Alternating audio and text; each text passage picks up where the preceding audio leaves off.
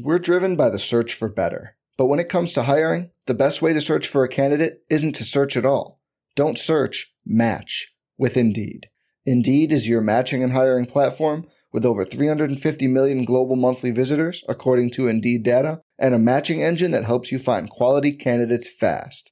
Leveraging over 140 million qualifications and preferences every day, Indeed's matching engine is constantly learning from your preferences.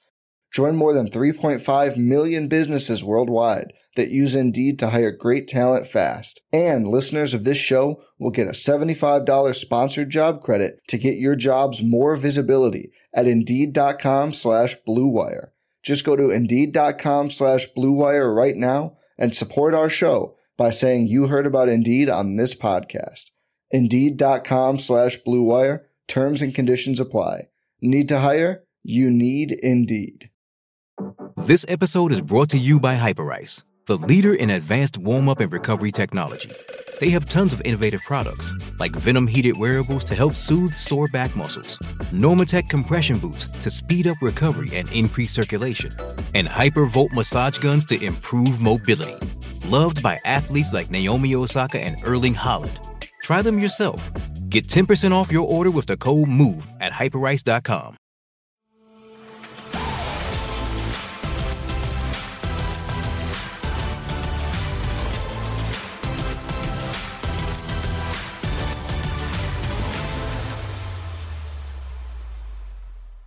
What's up, everyone? Hope y'all had a good weekend. Welcome to the Roto Grinders NBA Morning Grind. I'm your host, Justin Carlucci. I'm here with the Chief, Will Priester. Will, man, good to see you again. How was your weekend? Well, my weekend was pretty good, man. I got real close in baseball on FanDuel this weekend, man. One swap could have been a 45K swing. Came in, I think it was fourth in the big tournament on Saturday.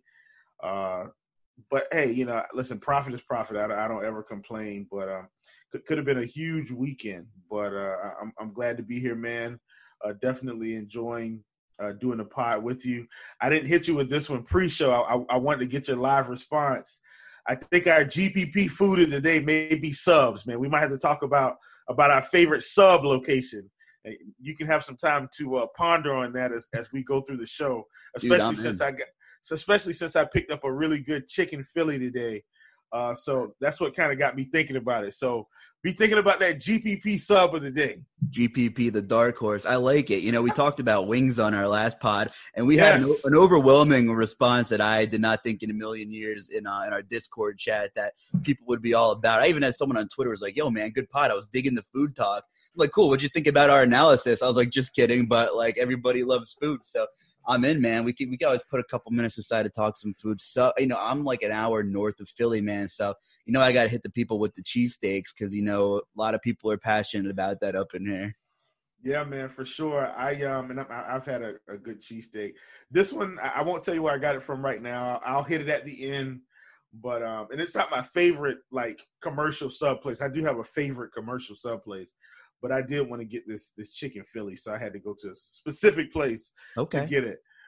Spoiler alert, it's definitely not Subway. I was going to say, if it's Subway, I might have to end the recording real quick. But nah, man, that's cool. We'll talk subs at the end for sure. Long weekend. It's been a crazy couple of nights in the NBA. We've had a lot of good calls. We've had some landmines as well. It's been pretty volatile. What was it? The first night, all the unders crushed, and the second night, all the overs crushed? In terms of, like, Vegas doesn't know what's going on either right now. Yeah, and the other thing about it too, man. So yesterday, not today, but yesterday, there were just so many blowouts on the front end of the slate. I mean, I think the first three games ended up being blowouts, and I think that just crushed the field immediately. So if you were thinking deep tournament, and here's the thing, I usually think like this anyway. I talk about the fact that as younger players, as you evolve, you understand that I don't have to have myself front loaded on the slate. I can spread my players out throughout the night, and but younger players, in my opinion, want instant gratification, and they want to see those earnings at the beginning. They want to see that they're up there at the top, before they go to sleep at night. And if you take the approach of stacking some of the late games or picking a lot of players from some of the late games, yesterday it paid off tremendous dividends, as none of the later games didn't blow out, but like the first 3 early ones did. That's funny you say that. I'm all about the late push. I love the late push, almost like a little narrative. I love the late push, getting those points late. In June, one of my most recent successful nights, I took down a big $15 MMA GPP, and I had the nuts with 3 fights left. And I couldn't tell you how many Sam Adams Porch Rockers I had from like 9 p.m. to like 1. You have 3 fights. That's a lot in MMA. It's like a third of the card usually. I didn't think I'd hold, but NBA is kind of the same way. If I'm seeing a lot of green at like 9 o'clock and there's 2 late games, I'm like, oh God, I hate seeing it go down. I'd rather see it go up, Yeah, for sure. But yeah, it's been a crazy couple of nights. Let's before we get into tomorrow's slate, why don't we kind of just talk about some observations that we've seen over the weekend? Maybe some good calls we had, maybe some mistakes we made, maybe some bad calls. I've definitely been involved in all of the above. It's hard to nail everything right now, but, going back to Friday and Saturday, yesterday was pretty crazy for me. I don't know if we want to jump out of order here, but I was like all about Joel Embiid. He was my hot take. And you have to take stands when you play multi-enter GPPs, and I know you can touch on that then because you do a lot of multi-entering. As do I. Sometimes I try to play a little more higher stakes, optimal stuff like I did tonight, and I'm really wishing I didn't. But I was all about Joel Embiid. I did some research on Miles Turner and his foul history with Embiid. Although Miles was going to get a usage bump with all of the personnel that was out for the Pacers, which looked good, I just knew in my opinion, I didn't know, but my educated research showed that you have to take some stands. And I'm like, you know what? I'm locking in Embiid, and it worked out really well for me. I played a couple high stakes lines, like 5 or 6, and I had Embiid in all of them, and every one of them. So stupid me, my brain just couldn't finish this correlation. And you got to kind of work. It's kind of about figuring out and picking out some scenarios. You have to predict things that are going to happen. And obviously it's not that easy. But if I thought Miles Turner was going to stink or only play 20 minutes because he'd be in foul trouble, the last 5 games against Embiid, he picked up at least 4 fouls in all of them, and he shot like 25% from the floor. And I thought that's a decent sample size. It was all fairly recent. Stupid me, I didn't play TJ Warren in any of my lines. There's no Brogdon. Oladipo's hurt. Sabonis not there, who's a big usage guy, probably the biggest usage guy on the team now. And Goga's out. And Goga's out. Miles Turner, next one up to suck up the usage. If he stinks, TJ Warren, one of the best players ever played at NC State, and you know that from the Carolinas. Okay, would I thought he'd go for 50 real points? No, I definitely would not have. But to not have any exposure to TJ Warren, if you're hating, Miles Turner, was just an error on my part. So I didn't make a lot of money, even though I had Embiid absolutely everywhere. And I know you can touch about, that's kind of how it works on these little slates. But, I just want to make a point that if you're going to go with one scenario and kind of make some stands on that, think it all the way through. Because if you don't like one guy, odds are the reason you don't like that guy, it probably affects one of his teammates in one way or the other. Yeah, absolutely, man. And that was the right call to go with Embiid. Obviously, for me, I was on the other side of the coin. I felt like because of the bodies that were missing, I felt like Miles Turner was still going to have a really big night. Obviously, that did not materialize, as he probably had one of the worst nights of his fantasy career. And I was okay with that. And I didn't lock him in, obviously. I didn't hit the Miles Turner lock button. So that's another reason I was okay with it. But overall, he had a rough night. And that was one of the probably the terrible calls that I made over the weekend. Also over the weekend, though, we made some really good calls, especially for that Friday slate. Brandon Clark was a good call. And the other thing about it, too, was on Friday, people were just underpriced. So it was really easy to pick out the value and kind of lock some guys in. As we progress to today's slate and kind of go through that, and I know we'll go through it in a few minutes, it's not going to be as easy.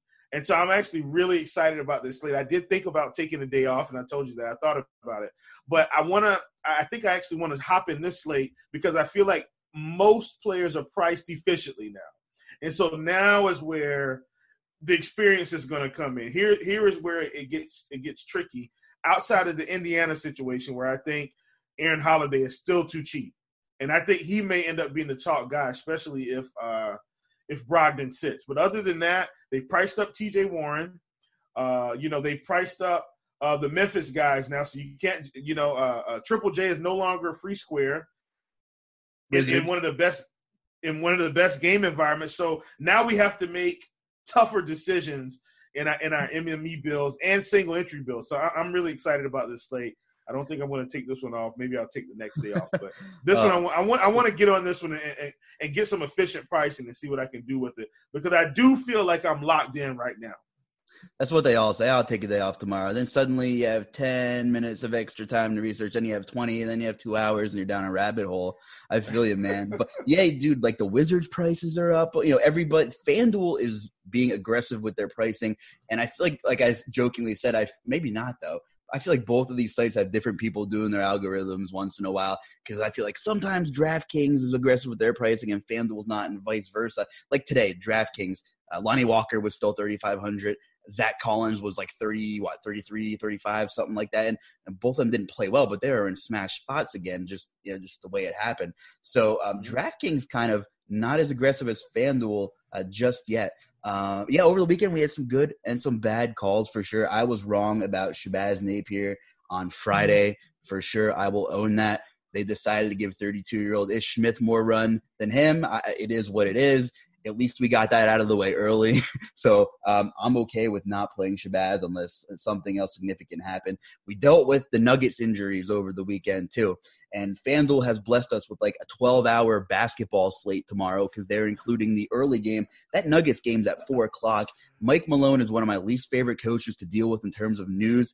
So that might even throw a wrench in what you're going to play tomorrow. If you're someone who plays both sites and you don't want to deal with a game starting at 1 o'clock where you might have some exposure in, and on DraftKings, the main slate does not start until 4. You will probably most likely get some Nuggets news at least. So just keep that in mind as you wake up and have your cup of coffee today.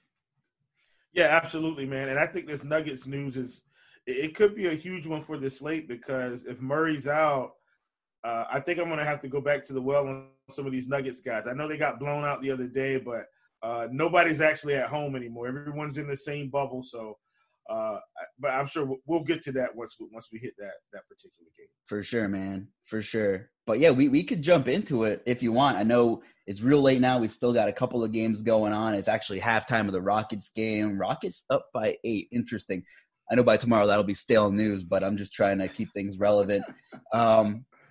Yeah. So obviously we could talk about that real quick before we jump in. How about that Rockets Mavericks game? That was basically 2 games worth of scoring in one over the weekend, and I did not have enough exposure to that. Porzingis, man, finally someone with the right skill set took advantage of that PJ Tucker matchup, and he did whatever he wanted. Yeah, man, for sure. And it's kind of the same here. I didn't have enough. I had a lot, but I didn't have enough. I'd already locked in Giannis, and locking in Giannis on FanDuel, folks, is probably going to be a theme, because him and LeBron aren't playing on the same day. Well, they're playing on the same days. Let me see. Yeah, him and LeBron aren't really playing on the same days right now. So locking in Giannis is going to probably be a theme on FanDuel. But getting back to that game, I had exposure to Harden. Had tons of exposure to Westbrook, tons. But, when Harden drops an 80 spot, that's going to be very hard to overcome unless you're matching the field or above the field. And I was slightly under the field on that. And, I watched my earnings, trickle down as the night progressed. But once again, man, like you said, crazy good game. If you had Porzingis and Harden, you were sitting pretty.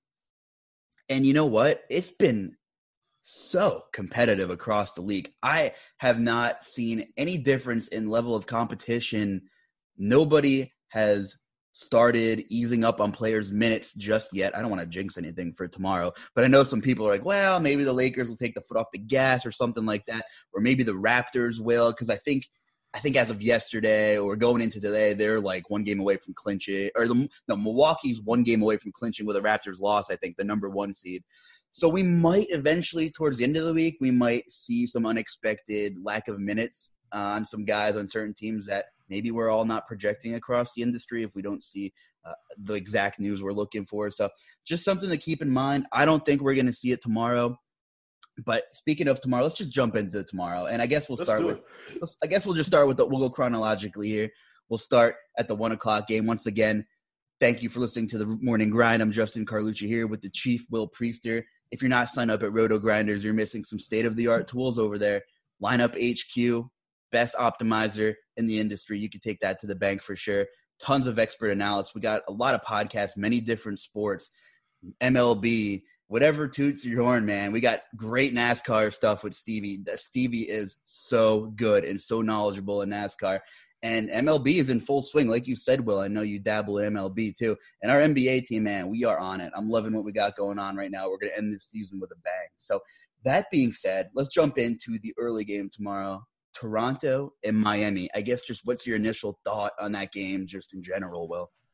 Well, it is on the FanDuel slate, so, you know, you guys are, I don't want to say lucky, but, you know, I'm primarily a FanDuel player, so I don't think I'm going to have a whole lot of exposure to this game, and let me tell you why. I just feel like there are other guys that I want to play a little bit more. Now, let me give you a little bit of tournament strategy here. Tournament strategy, to me, says this is the game to target because I feel like it's going to be extremely competitive. I don't feel like it's going to be a blowout. I feel like, you know, there's some pieces you can play, and I'm not saying stack the whole game. I'm saying, you know, maybe if you play Jimmy Butler, Siakam, and Lowry or something like that, you can kind of end up with this mid-range build versus, you know, some of the other things. Now, do I think, you know, Memphis, New Orleans is probably where you want to go? Absolutely. Or Indiana, Washington, which I'll talk about as we get to it. But I do think this game is a good way to kind of get off some of the chalk. You got to think a guy like Pascal Siakam, who can get you 40-plus easily, is probably going to be very low owned in this slate. Kyle Lowry erupted against the Lakers. You got to think he's going to be very low owned in this slate on FanDuel at 8,300. So I just don't see these guys getting ownership with these price increases.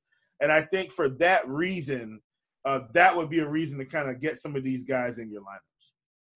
Yeah, and Siakam didn't even hit a third of his shots, and he provided some pretty nice value because he filled up the stat sheet against a pretty tough Lakers team to deal with. So I was impressed. I'm super impressed with what I've seen and what I've been hearing out of Kyle Lowry. We know he looked good in some of the scrimmages, and he balled out. Like you said, that Miami matchup, on paper, you're looking at, you're like, wow, that'll be slow. Miami's pretty good defensively. I'm sure he'll pick up Jimmy Butler on some switches, whether he likes it or not. But Lowry has been pretty good so far, and that's kind of screaming GPP for me, a guy to maybe look at. Obviously, I'm not in love with it, but if I'm multi-entering, I'll definitely have some shares. OG hit 8 of 9 shots, nothing I like to bank on from night to night, but I'm looking at anybody that's kind of reasonably considered a salary saver. OG, man, 4,600, played 33 minutes, I think, against the Lakers. So just out of sheer minutes volume alone, I think OG is someone that'll be in my player pool if I'm kind of thinking about one person in this game that I like maybe more than the rest right now.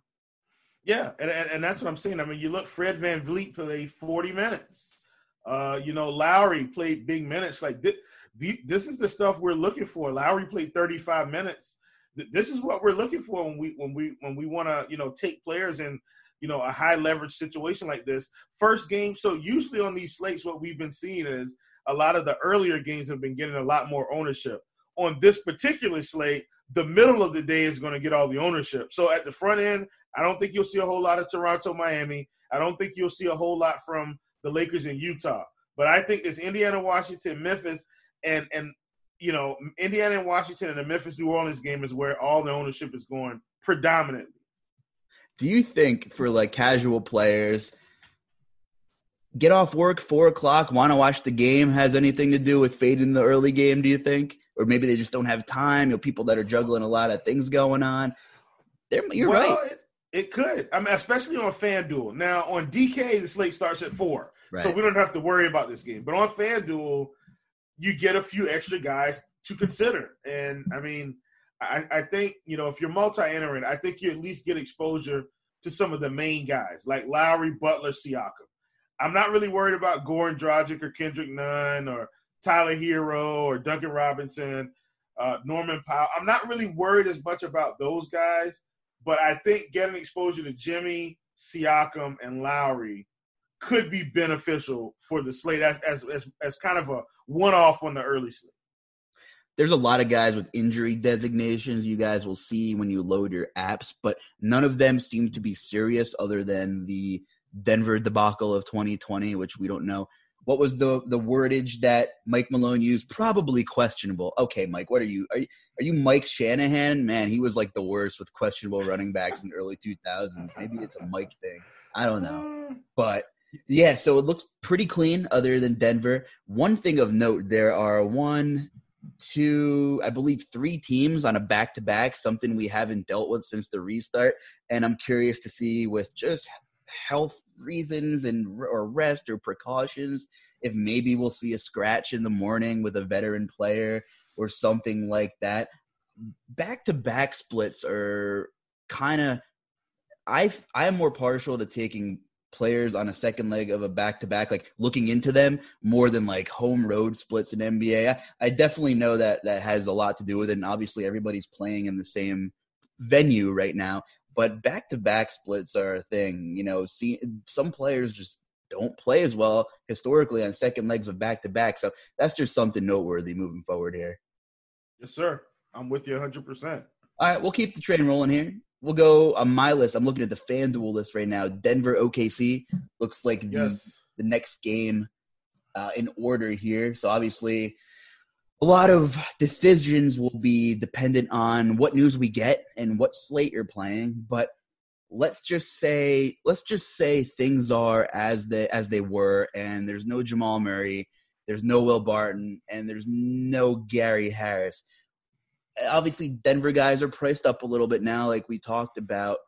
What were your thoughts from what you saw? I don't know if you saw any of the game over the weekend or saw some highlights or did a little homework on the numbers, but what were just your thoughts? Obviously, Michael Porter Jr. was very popular. Went for 16 FanDuel points. Torrey Craig had a nice game.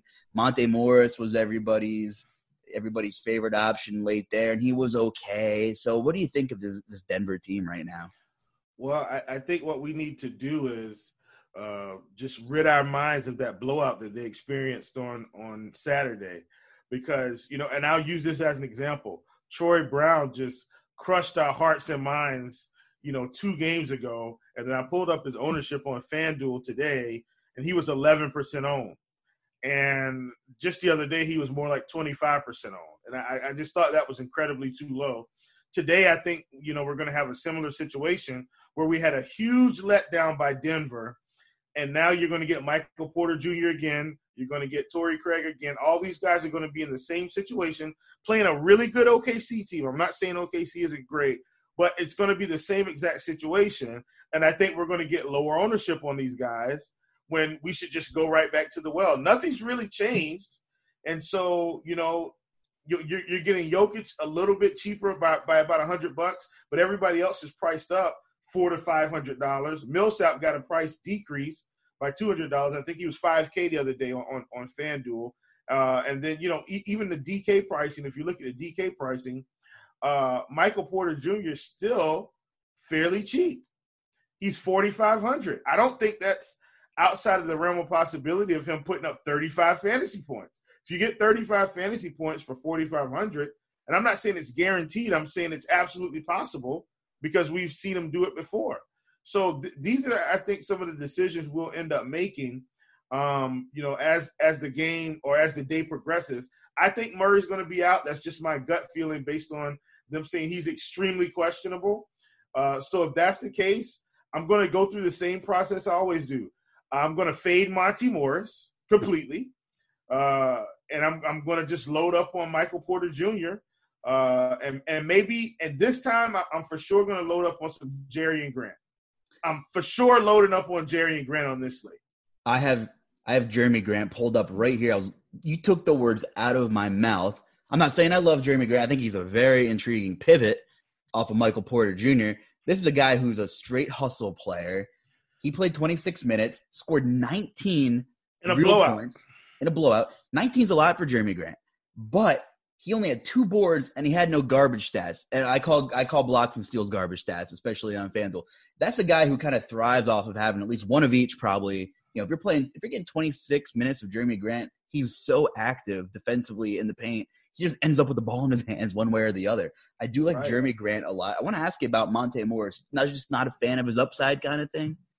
Well, it's not that. I always feel like Monte Morris is always over-owned for what he's going to provide us. So, for instance, when I look at Monte, is he going to put up 30 fantasy points from time to time? Absolutely. I mean, he's going to go through stretches, or a game or two where he puts up 30. But most of the time, he's not going to pass 30 fantasy points, right?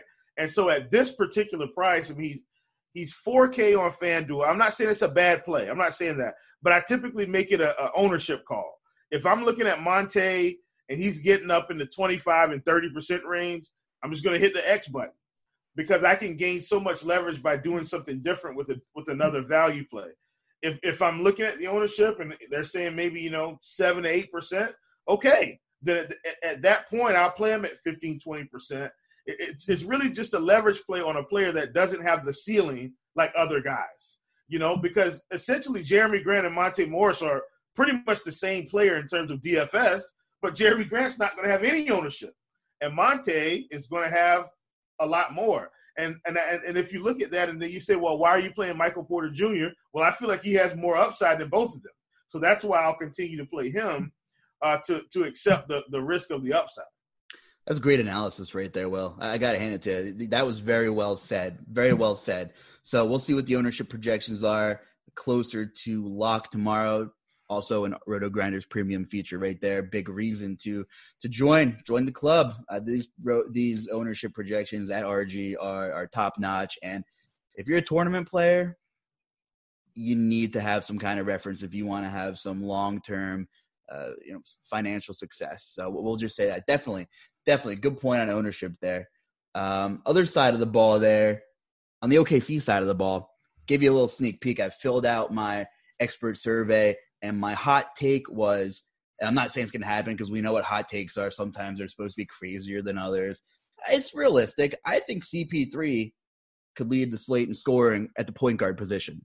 He is playing some elite basketball. Denver's missing all their wing defenders. Monte Morris is not a great defender. Nothing against you, Monte Morris. It's just the way it is. So, and Chris Paul is playing some elite basketball, and he excelled in a supposed slow, rugged matchup over the weekend. Maybe the layoff over the last couple of months did not benefit anyone more than a guy like Chris Paul. With the time he had, he was getting up there, a lot of tread on the tires. He's ran through millions of pick and rolls during his career. He's taken a lot of charges in his career. He's an old man in the NBA now. So yeah. I kind of like Chris Paul. There's going to be a lot of chalk in one of these next games coming up. We're going to talk about at point guard. So I think still Chris Paul might be a little bit under-owned. Yeah, for sure. And Chris Paul is a guy that I've actually played a fair amount this season because his price has stayed in this $7K to $7,500 range most games. And the guy's been capable of putting up 40-plus on any given slate. And so I'm with you, man. I really like Chris Paul in this particular matchup. Somebody else that I really, really like here from OKC, and this is going to sound crazy, okay? This is going to sound crazy. I really, really, really, really, really like Steven Adams. I really like Steven Adams in this spot because I think what's going to happen is we're thinking about Jokic and how he kind of stretches the floor and is kind of going to get out of the paint. But I really think this is an elite rebounding spot for Steven Adams. I think he could get 15 rebounds in this spot. And if he dials up the scoring, if Steven Adams could score 17, 18 points, he scored. So here's his stat line against Utah. Against Utah and Rudy Gobert, a guy that we consider to be a defensive presence that rebounds the basketball. 27 minutes, 16 points, 11 rebounds, 2 assists, 2 blocks. Had 4 turnovers, right? Okay, That's against a guy in Gobert that we consider to be this strong defensive presence in the running for Rookie of the Year, all defensive team. If this is what Steven Adams is going to do, because I feel like he's now healthy, Steven Adams is a different type of player now. So when I'm looking on DK and I'm looking at this pricing and I see Steven Adams at 5,400, that's atrocious. There's no way he should be under 6K going through the rest of the season. So I really like Steven Adams here, 5,400. I think he's the value center play of the day. Like I love Steven Adams here on DraftKings.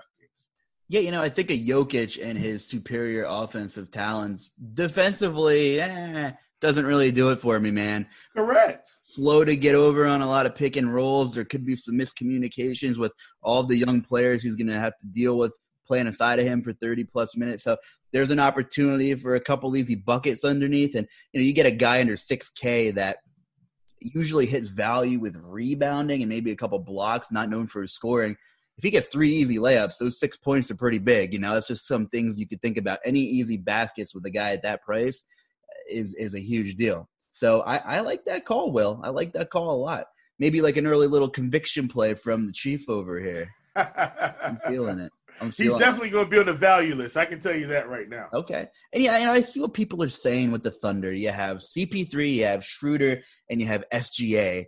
And maybe people were waiting for one of the youngsters to kind of take the reins from Chris Paul as the primary ball handler. It just hasn't happened because Chris Paul has been so good, both physically and vocally as a leader on that team. Kudos to Chris Paul getting totally casted off. He went to OKC, who everybody knows is totally rebuilding.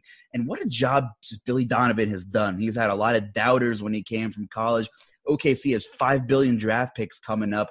And Chris Paul, not only Chris Paul, but Chris Paul has a lot to do with this team is pretty competitive. I mean, they're in the bubble. Right.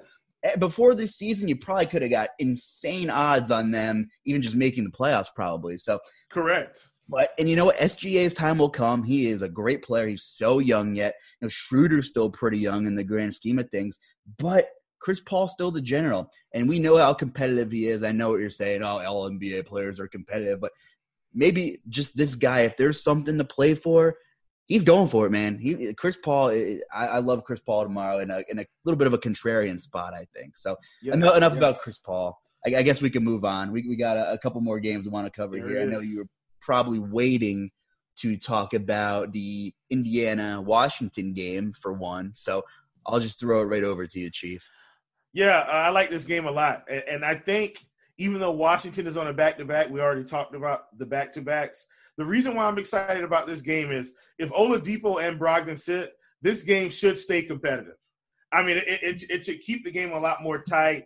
And so a guy like Miles Turner, who burned me on Saturday immensely, I'm just going right back to the well. I'm just going to play him.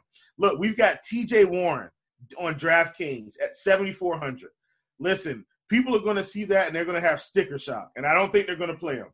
But when there's no Oladipo and there's no Brogdon and there's no Sabonis and there's no Goga Bitadze, no Jeremy Lamb, listen, folks, TJ Warren at 7,400 in this particular matchup is absolutely worth it. He could put up another 50 fantasy points, not 50 real points. I think TJ Warren is probably going to score, especially if Brogdon is out. He's probably going to score 35 real points, which is pretty much going to almost have you at value.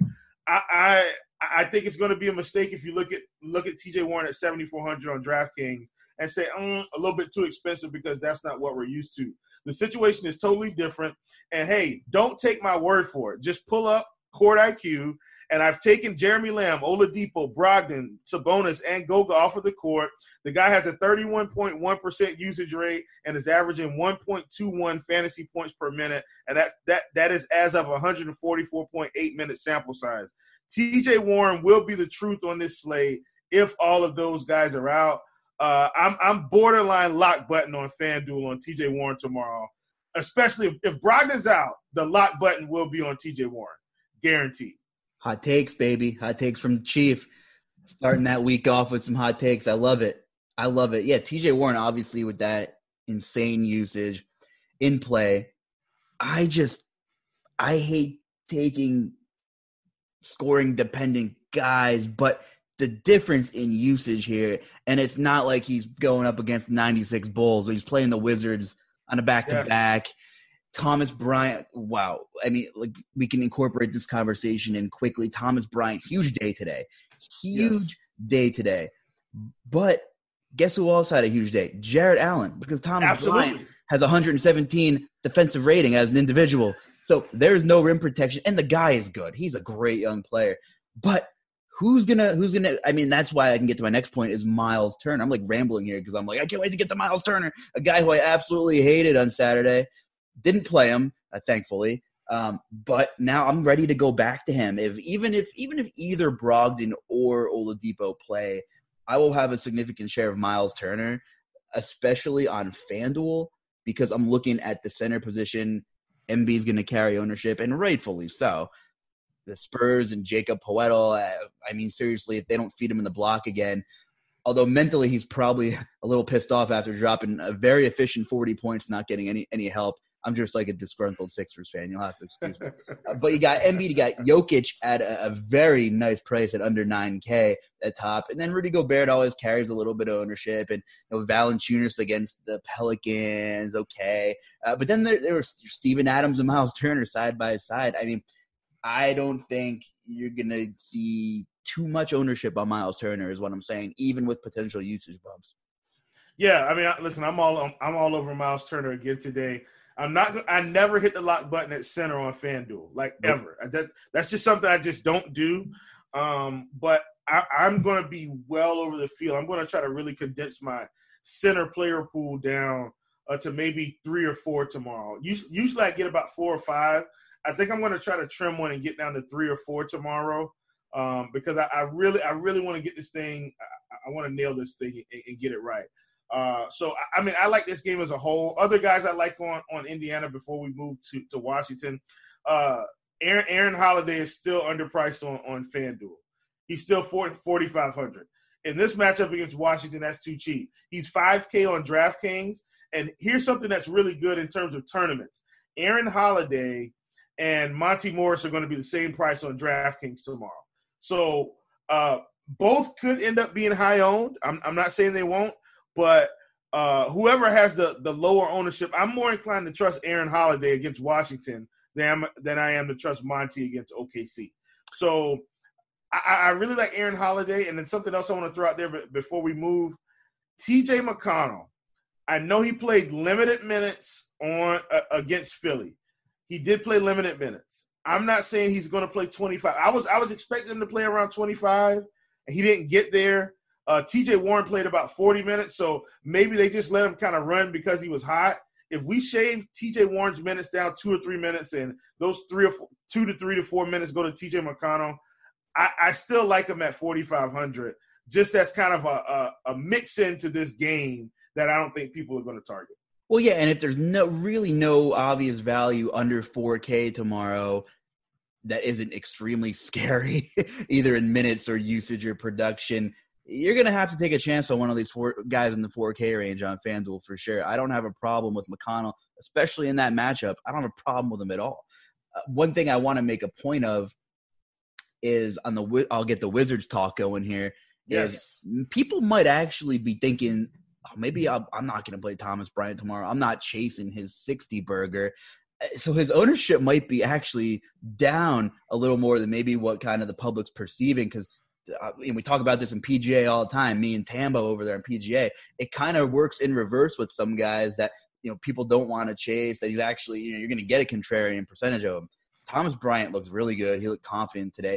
Yeah, Miles Turner is known for his shot blocking. It doesn't exactly mean he's a great defender, though. A lot of those blocks came on help defense and drive-by, things like that. I don't know his defensive rating off the top of my head, but I do know that Indy, especially without Sabonis, usually gets smashed on the glass. So I think there are multiple reasons to play or look into Thomas Bryant as well in GPPs, especially since he's 6,300 now.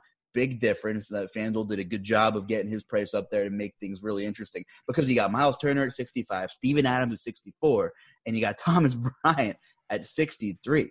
So center, which is, like you just discussed, which is the easiest way to differentiate your lineups on FanDuel, there's a lot of decisions that need to be made. And right in the middle of all this, he got Valanciunas at 7K. I'm just going off a little bit on tangent, just staring at me, against the Pelicans in a fast game. A guy who a couple of days ago was in foul trouble, which looking back, I think probably which is what led to all the Brandon Clark run. And Clark's a great young player. I wish they just let him rip. And I know I don't have to twist your arm to hype up Brandon Clark. But Valanciunas played a decent amount of minutes today. But it is a back-to-back, and he's probably the oldest dude on the team. So you could even dig a little – we'll get to that. But anyway, Thomas Bryant still in play despite the increase in price. Miles Turner, we know his foul issues once in a while too. So I think you can make a case for chasing Thomas Bryant. It won't be my first option, but I wouldn't – I'm not going to say I won't have none of them. Yeah, and I think you make a really valid point. And I think one of the things that's going to work in our favor on this slate, and I've already mentioned it on a couple other players, but there's sticker shock involved today. Like, we've come out the first 2 or 3 slates, Thomas Bryant's been 4,800, in the low the lower range on FanDuel, he was like 5,200, 5,400, and so now you're seeing a massive increase in his price. So if you've been playing every day and you've seen Thomas Bryant at 4,800 and now he's, 6,300, your mind is saying, that's ridiculous. I'm not paying 6,300 for Thomas Bryant. Well, look at the matchup, look at what's going on. And I think we'll see that. And I think, like you talked about, that will get some of the ownership down on a lot of these players that have been priced up, rather rapidly between Sunday and today. So I'm all aboard. I like it. I like Thomas Bryant. I think we go right back to the well with Troy Brown Jr. here again. I'm just going to keep playing Troy Brown as long as he's in that low 5K, high 4K range or mid 4K range on FanDuel. I just don't have a reason to fade him. He seems stable. And the thing I like about Troy Brown is the stats, man. He's a stat sheet stuffer. He's not just going to score points. 10 rebounds, 8 assists, a steal, 22 points against Brooklyn. Obviously put up a massive 50-point score. But even if you go back to some of the games when Bradley Beal was playing, most of his breakout games were when he had high rebound and high assist total. So Troy Brown, no Bradley Beal. I love him. I love Ish Smith again. It seems like Ish Smith is the guy. I'm hoping we don't, get rid of Napier and then tomorrow he goes off for 40. But I really like Ish Smith again. As long as his price is really cheap, I'm going to keep playing him as well. Well, and there's the thing, people think Indiana slow and locked down, but Brogdon is an elite on-ball defender, as is Oladipo. So if you miss both of those guys, your guards really have a chance to make something happen. That didn't really show because Shake Milton, I don't even think had a field goal, and Josh Richardson was a disaster as well. But, they were just kind of feeding Embiid every play there. So I don't know if you can look at that game like, well, Indy was still pretty good against guards. So, I love McConnell, a former Sixer. He's gritty, but he's not just a great defender, as well. But what were you going to add in there, Will? Sorry about that. Well, no, it's okay, man. What I was going to add is that Indiana's playing small ball now. Like, you have to get rid of the old way of thinking. This is their lineup when they're fully healthy. They're playing Brogdon. They're playing Oladipo. They're playing Aaron Holiday. They're playing TJ Warren, and they're playing Miles Turner. That's their starting 5 when healthy right now. They're playing small ball, and if those guys are out, then they'll play Holiday. They'll play Oladipo. They'll probably play Justin Holiday. They'll play Warren, and they'll play Miles Turner. This is what they're doing now. Nate McMillan has totally changed the way he's playing with Sabonis out. So they're no longer the same, big team. They're going to be running up and down the court, a lot of speed, a lot of shots. So keep that in mind when you're, going through your process. Do you know who was playing backup center for – I don't even know. He played 19 minutes against Joel Embiid on Saturday. I don't know if they were all backup center, but Jagar Sampson was getting time trying to guard Embiid. If you need any more reason to play some Thomas Bryant in there might be one of them. A guy that just really it was a head scratcher today was Hachimura. A couple games ago, he had a 30% usage rate. I read a bunch of articles, Obviously, the Wizards want to get their young guys going. I thought he would be one of the focal points today. Obviously, Thomas Bryant was on fire, and he took a lot of shots. But Hachimura, just from the eye test today, he just looked uninvolved. He, wasn't running pick and rolls. He wasn't calling for the ball in the post. So I'm a little confused on that after he had a pretty good game. Was it what's today, Sunday? On Friday. 20 points and like 6 or 7 rebounds or something like that. But he was like 8% today in a pretty good matchup against Brooklyn. Laid an egg. So if you're looking for any kind of GPP play that I don't think anybody will be on tomorrow in a game where you can accumulate some points inside against the Pacers, Hachimura, going, like you said, going back to the well on some of these plays. Maybe it's his turn tomorrow. Maybe the coach is like, you know what, we're going to get your time to shine today. We're not moving anywhere out of the bubble. We're not going to the playoffs kind of thing. But, yeah, the Napier thing, like you said, that's like my worst nightmare is him going for 40 because we know he has it in him. When he gets hot, he has no yellow light or red light. It's all green for Napier. But, played 25 minutes again today, didn't shoot well from the floor. The coach is giving Ish more time. And maybe he's just all out of sync. Well, I don't know. Maybe so, but at this point, and here's another thing too, guys. At some point, you say you either got to hop off the train or ride it all the way until they help you make your money back. And that's kind of where I am with Napier. I'm not going all in, but I'm going to keep exposure to Shabazz Napier because as he keeps having terrible games, his ownership is going to keep decreasing. And now I don't have to play him at 20%. I can play him at 10% and be above the field. And if he has that 40-point game and the field is at 3%, well, I've still got enough leverage. So when you're multi-entering and a guy's kind of burns you a little bit, and I know we're kind of talking a lot more strategy today, which I think is good. A guy's burned you like that, then as their ownership goes down, you can still be above the field because the field is reducing their shares. So me playing them at 10% is a lot better than me playing them at 25% when I started on Friday. So just a little nugget there. No, for sure. And, you're looking at casual player or someone that's not that interested in the game first look. There's much more than if someone like, I'm going to lock in Troy Brown. That's all I care about in that game. There's a lot going on in that game, especially if you want some pretty good leverage or there's some good stands you could take. But just for time purposes, let's move on. But that Indy-Washington game could be a huge dictator of the slate, depending on what scenario plays out, depending on who's active. So kind of two of those 4 o'clock games between Denver's news and we'll see what happens with the Pacers. Maybe you can find some news on Twitter in the morning and make some best guesses or something like that. But moving on, maybe the fastest game literally of the slate will be Memphis and New Orleans. Very high Vegas implied total here. 2 teams that like to go up and down, 2 very young teams, and both teams are playing really hard. New Orleans has been on the worst half of the stick lately. A couple been involved in a blowout, ugly against the Clippers. Granted, the Clippers were unconscious from 3 this weekend, but that was never a game. That was hard. So I am interested to see how this young New Orleans team, who you're only going to get spurts of Zion again, is going to respond. Yeah, man. My favorite player and I'm going to start out with New Orleans because I want to talk about this pricing on DraftKings, which I think is really, it's almost priced you out of considering this game because I feel like Indiana and Washington provides better value. When you're looking at this game, you see Drew Holiday at 8,700. Do I think Drew Holiday can get there? Absolutely. It's Memphis versus New Orleans. But at that price, I don't think he's necessary. You got Lonzo Ball at 8K. Do I think he can get there? Absolutely. But Lonzo's minutes have been in the 20s. Even in a Utah game that was tight, he played 27 minutes, played 24 minutes against the Clippers. I'm not paying 8K for Lonzo Ball, even in this spot. I go over to Brandon Ingram, who's 8,100. He's probably the one guy I trust in terms of minute stability, and is probably the one guy that could have a ceiling game against this team.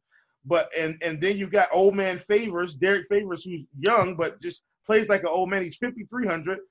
I don't hate that price, but none of these Pelicans feel necessary outside of JJ Redick. Why is JJ Redick 3,700? This doesn't make any sense to me on DK. This is the one guy that I feel like they've mispriced. So if I'm getting exposure from this game, I'm probably playing 3 Memphis guys with JJ Redick. He's just too cheap for the game environment where everyone else seems to be priced out. I agree. And I love that for tournaments. I love Lonzo Ball. Love's a strong word, but I am in favor of playing a lot of him tomorrow. And I hope that sticker shock, as you call it. I hope that drives some people off him. Hope they look at that box score. Obviously, the Clippers game was a complete disaster. The minutes for every starter there were not good. And he was in early foul trouble against Utah. It was at the Utah game, I think, played like 24 minutes. So I'm willing to kind of give him a pass there. And there's a little bit of unknown with that recency bias there of his poor performance, not seeing a lot of minutes. This game should be competitive. As bad as New Orleans is, and as promising as New Orleans will be in a year or two, and they've shown flashes of their ceiling, this is a Lonzo Ball track meet. This is up and down. This is his game, running free on the breaks, making those 2-on-1 decisions and getting some easy baskets. And a couple of years ago, he was kind of the laughing stock of the league, and his dad had a lot to do with it or whatever. But his dad kind of called off the dogs with the big baller brand and everything. But I couldn't. I was trying to think of like a top 5 list of most improved NBA players, and he almost absolutely has to be on that list. That trade suddenly kind of looks like a win for New Orleans in terms of building for the future, as long as they're careful with the future contracts coming up, because Lonzo can shoot the ball now. It doesn't look great, but man, that thing's going in. Before COVID struck, he was playing really, really, really good basketball, and he was shooting the ball from 3. I don't think Ben Simmons, can you watch some film? Can you talk to his trainer? Can you do something, Ben Simmons? Because Lonzo Ball kind of looked unfixable at one point, and I'm ready for him to kind of show his ceiling tomorrow. I like Lonzo, but you make a good point. The prices are up because of the Vegas total is high, and like you said, Drew Holiday is up there. But he's a guy who could go – he's shown 60-point upside. You're not going to get a lot of Zion. And Ingram had such a bad game. We can't sleep on Ingram, another guy that was playing very, very good basketball. So, interesting game. But on the flip side there, the Grizzlies, we talked about on our first podcast that this is kind of like a second season. And, boy, what have you seen from Ja so far? Yeah, I mean, here's what I've seen from Ja. Really bad first halves. Really electric second halves. And I'm talking about if you watch the game and if you watch your fantasy points, Ja is just kind of coasting the first half. See, I'm not saying he's not involved because that's not true, but it seems like it's taking him a little bit to get going. But once he gets going, I mean, the guy's scoring at will, assisting at will. Ja Morant at 7,300. I just think Memphis is completely underpriced for this game today. And listen, this isn't going to surprise anyone. I'm going right back to the well on Brandon Clark. Brandon Clark is 4,200. He played 25 minutes on Sunday against the Spurs, shot 4 for 9, had 3 fouls, a steal, 3 rebounds. Didn't really get the rebound numbers, that maybe we would have liked for him to get, maybe 5 or 6 rebounds maybe, and maybe about 10 to 12 points. If he gets another 4 points, he's at 18 fantasy points, another 5 rebounds. Now he's right in line with where he should be for 4,200. Another assist, a block, and then before you know, he's right at 25 fantasy points. So Brandon Clark in this environment, 4,200, going right back to the well. Same thing for Jaren Jackson Jr. Listen, first of all, this game almost went into overtime today. Memphis and San Antonio. And Mr. Brooks fouled DeMar DeRozan with the second left. Just awful. So I mean, this game, Jackson could have easily put up 40 in this spot. Ja could have put up over 50. That would have been overtime scores, but still. So I like this game. I just think the Memphis guys are underpriced. Ja, Triple J, Clark, those are going to be my guys going right back to the well. I'm kind of just thinking out loud here, and I actually want to look up yesterday's box score. It just doesn't. As much as I generally like Valanciunas, I don't see how this game flow or game script will fit his style of play whatsoever. You mentioned Derek Favors. He's seeing low to mid-20s minutes. You're not going to get a lot of Zion. So they're playing pretty small ball, athleticism at the 5. Jackson Hayes getting some run. I think Valanciunas could kind of get run out of the building here, especially in a back-to-back. I know he's a pro athlete. He's probably in okay shape, but if I'm a coach, I'm going to be the armchair coach for a minute. If I'm the coach here, I'd much rather want Brandon Clark or Jaren Jackson at that 5 in this matchup which is going to be a track meet, going up and down, running the brakes, because you're going to have a lot of break opportunities. And let's be real, Val doesn't run brakes or anything like that. So I think in my opinion, in terms of fit and matchup, I'd love to see Clark or JJJ running some 5 there. Yeah. I mean, I think it's going to be a good game, and they may essentially have to do that in spurts. So I like that call. And you know what? A guy who obviously made a huge error at the end of the game today, in that last timeout, they said, if it's the last shot, stay on your feet, something you've been doing since middle school. And he bought the DeRozan pump fake, and you just hate to see the game end on free throws. Everybody on Twitter is asking for the Elam rule to be implemented to the NBA, and I don't know. I have mixed feelings about it, but ending the game on foul shots, he deserved it. It was a good ball fake by DeRozan, horrible defense from the young kid Brooks. But you talk about a GPP play who's always around 5K, a guy who likes to shoot a lot, whether he's on or off. He has no conscience. I think he had 14 shots at half, and Jaren Jackson and Morant combined for like 11 or something like that. Yeah, he's going to jack. He's going to jack, man. And this pace up and down, I'm not going crazy on Dillon Brooks, but I'll have some shares because at that price, there's not a lot of value. He's kind of a salary saver. I mean, he can get hot, get some open looks for sure. I mean, listen, New Orleans is a mess on defense. We all know that. So there's going to be open looks in this game. Yeah, for sure. All right, we got 2 more games here to cover. Got about 10 minutes left on the pod. We got the Spurs and Philly. And I'll send it over to you first, man. I'm pro Sixers here, but I'm a pretty level-headed fan. I am not biased. And listen, everybody said J.J. Redick was the problem last year defensively. I don't think so, because these wing scorers keep lighting up Philly because Brett Brown keeps switching on every damn ball screen. It doesn't matter if we bring in length and athleticism and Josh Richardson, you got more Shake Milton, but it doesn't matter. We'll just let TJ Warren, et cetera. These 6'7", 6'8" wings, I don't know how they find so much success against Philly, but they're getting a Spurs team coming off a back-to-back, dealing with some injuries of their own. Not sure who's going to play there. I guess I'd be shocked if like Bellinelli played and Patty Mills. Did Patty Mills suit up today? I have so much going on. Patty did play today. Patty played, but he's a rest candidate with whatever's going on with him back to back. Who knows? But that backcourt, San Antonio, I'll tell you what, Derek White and Murray look so good, and Popovich kind of staggers them. I kind of noticed they'll start together and then he'll kind of keep one on, one off to kind of get that usage and have that primary score. And they closed together, and I wasn't really sure how that fit with both of them and DeRozan on the court. Just kind of interesting to watch and maybe moving forward. But give it to me, Will. What's your take on that one? Well, same thing on the Spurs. So, you're going to see a little bit of sticker shock on the Spurs. Jakob Poeltl is at 5K. I still think that's okay for him because the guy can get you – he can go out there and get you 30 fantasy points. And so in a matchup with Embiid where he may have to be on the floor a little bit more, I don't hate Jakob Poeltl at 5,100. I think he's okay. I think the sticker shock is going to come in when you see Rudy Gay at 5,800. I just don't think I can stomach playing Rudy Gay at 5,800. He is playing, he played 26 minutes and then 29 minutes against Memphis. But, 5,800 for Rudy Gay, I don't think that's necessary. If he was in that mid 4K range, obviously I would have continued to get myself exposure to him. DeMar DeRozan at 8,200. I actually think that's still a fair price for him. A guy that still is going to have the highest usage on the team, highest fantasy points per minute on the team. 8,200, I don't hate it.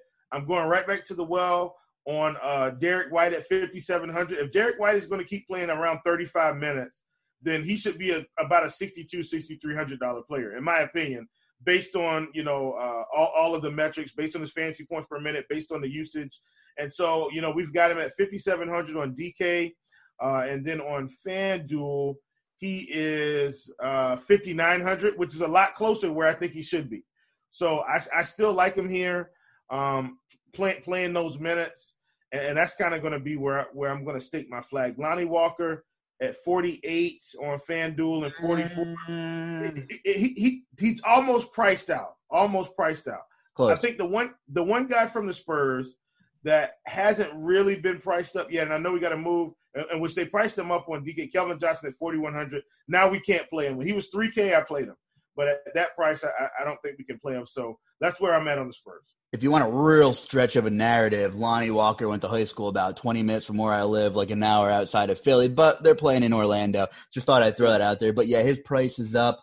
Didn't do enough for me today. I'm not really sure how he fit with Murray and White getting so much action and DeRozan pretty much handling the ball every possession in the fourth quarter. One thing I will say is it's possible that DeRozan is that wing scorer I'm talking about to torch Philly tomorrow.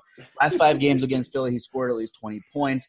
Last 3 games were all with the Spurs, and he's went for at least 38 DraftKings points in each of those games. So he's familiar with the personnel, whether or not I'm not sure if Embiid was on or off in any of those games. I'm sure he was on for at least 1 or 2 of them. But DeRozan looked good today. Probably has a little bit more confidence. Hit the game winner technically, even though it was a foul shot. So there's an asterisk in my book there. But DeRozan, you made pretty much every valid point there for sure. On the flip side of the ball, Embiid. There are a lot of options at center. And I'm just tossing ideas back in my head on what I think his ownership's going to be.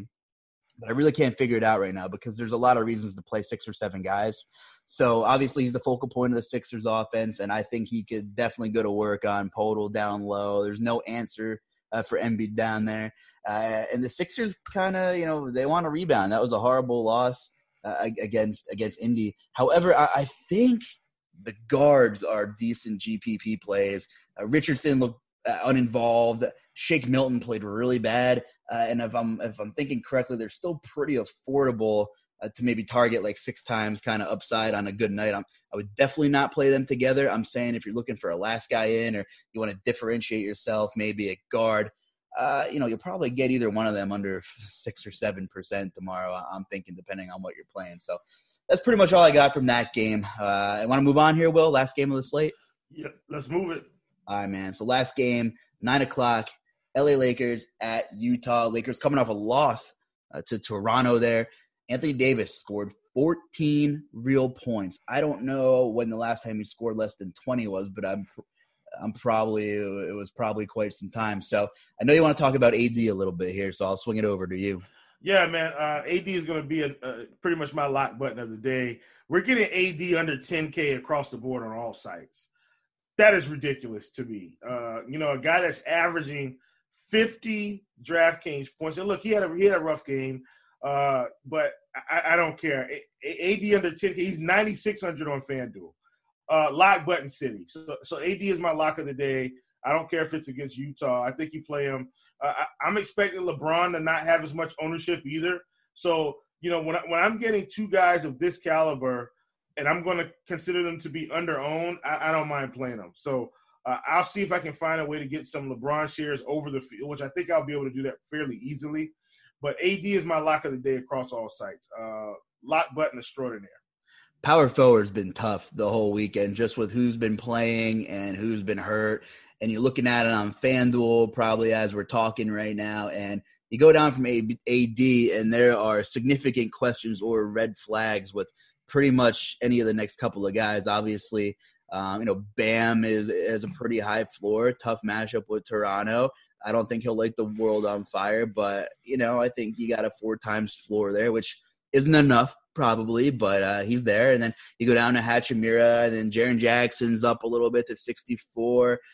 Zion, probably not in your player pool unless you're playing in some crazy huge field and you just want to try to get lucky. But then you go down to Horford and Ibaka. So really just by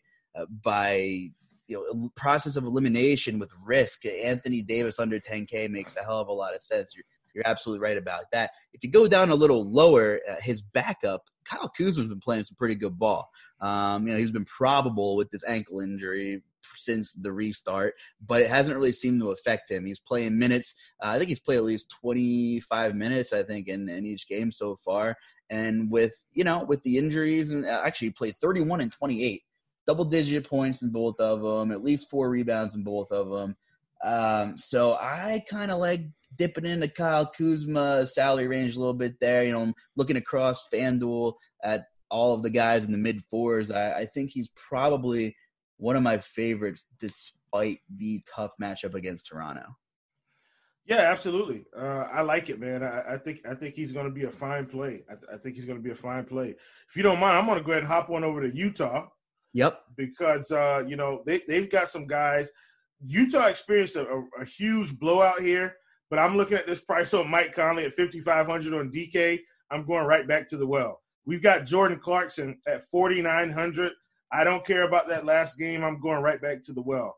These are still guard focal points of this offense. Donovan Mitchell is $7K, and I don't play Donovan Mitchell a whole lot, but I think at these prices, Utah is still a bit underpriced, and so I'm willing to go back to the well on their three main guards: Conley, Clarkson, Mitchell. Those are guys I'm definitely willing to invest in on this slate. I agree. I'm not saying I'd play more than one of them on a team unless you're stacking here, which would be pretty contrarian. But I have no problem at those price points and that upside. And the Lakers haven't done anything to really wow me defensively yet. And Donovan Mitchell under $7K on FanDuel, he's played really well in both games against the Lakers. 6,800. 68. Come on now, coming off a dud. Depending on what you're playing, you might get a nice little leverage play there with Drew against New Orleans on FanDuel under 8K and DeRozan up there and Van Fleet's at 66. And I think the biggest takeaway from that game is that he's clearly healthy. He played almost 40 minutes and at 6,600. I'm a big Fred Van Fleet guy regardless, but that was really good to see. So you kind of got Donovan sandwiched in between that list of guards right there. And you're right. I think one of those three will crush. You just have to kind of dig in, do a little more homework, and maybe last man in kind of thing if you're playing multi-entry. I'm with you there, Will. I'm with you. So yeah, for sure. Should be a fun day tomorrow. I know we gotta get out of here soon, but you asked me about our food play of the day. So you want to tell me about a sandwich you had? Oh man, listen, I went to Jersey Mike's today and got that chicken. I call it's a chicken Philly, but they call it the Big Kahuna. And I mean, it's got the Philly chicken. Plenty of American cheese. They use white American cheese, jalapenos and peppers and mushrooms. Oh my goodness.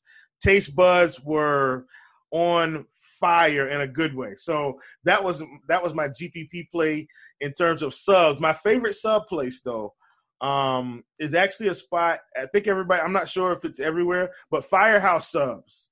That's kind of my favorite sub place. Firehouse Subs.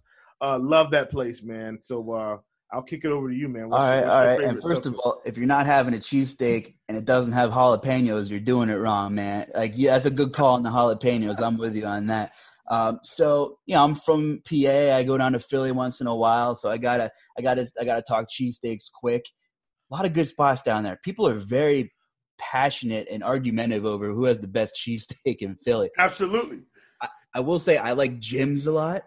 I will not go to Pastor Gino's because I'm trying to pretend I'm not a total tourist. But I like Jim's. I like Oregon Steaks. Shout out to Oregon Steaks, man. That down there in South Philly, that's a good spot there. But yeah, jalapenos are a must for me. I get the wit. You got to get the whiz on there.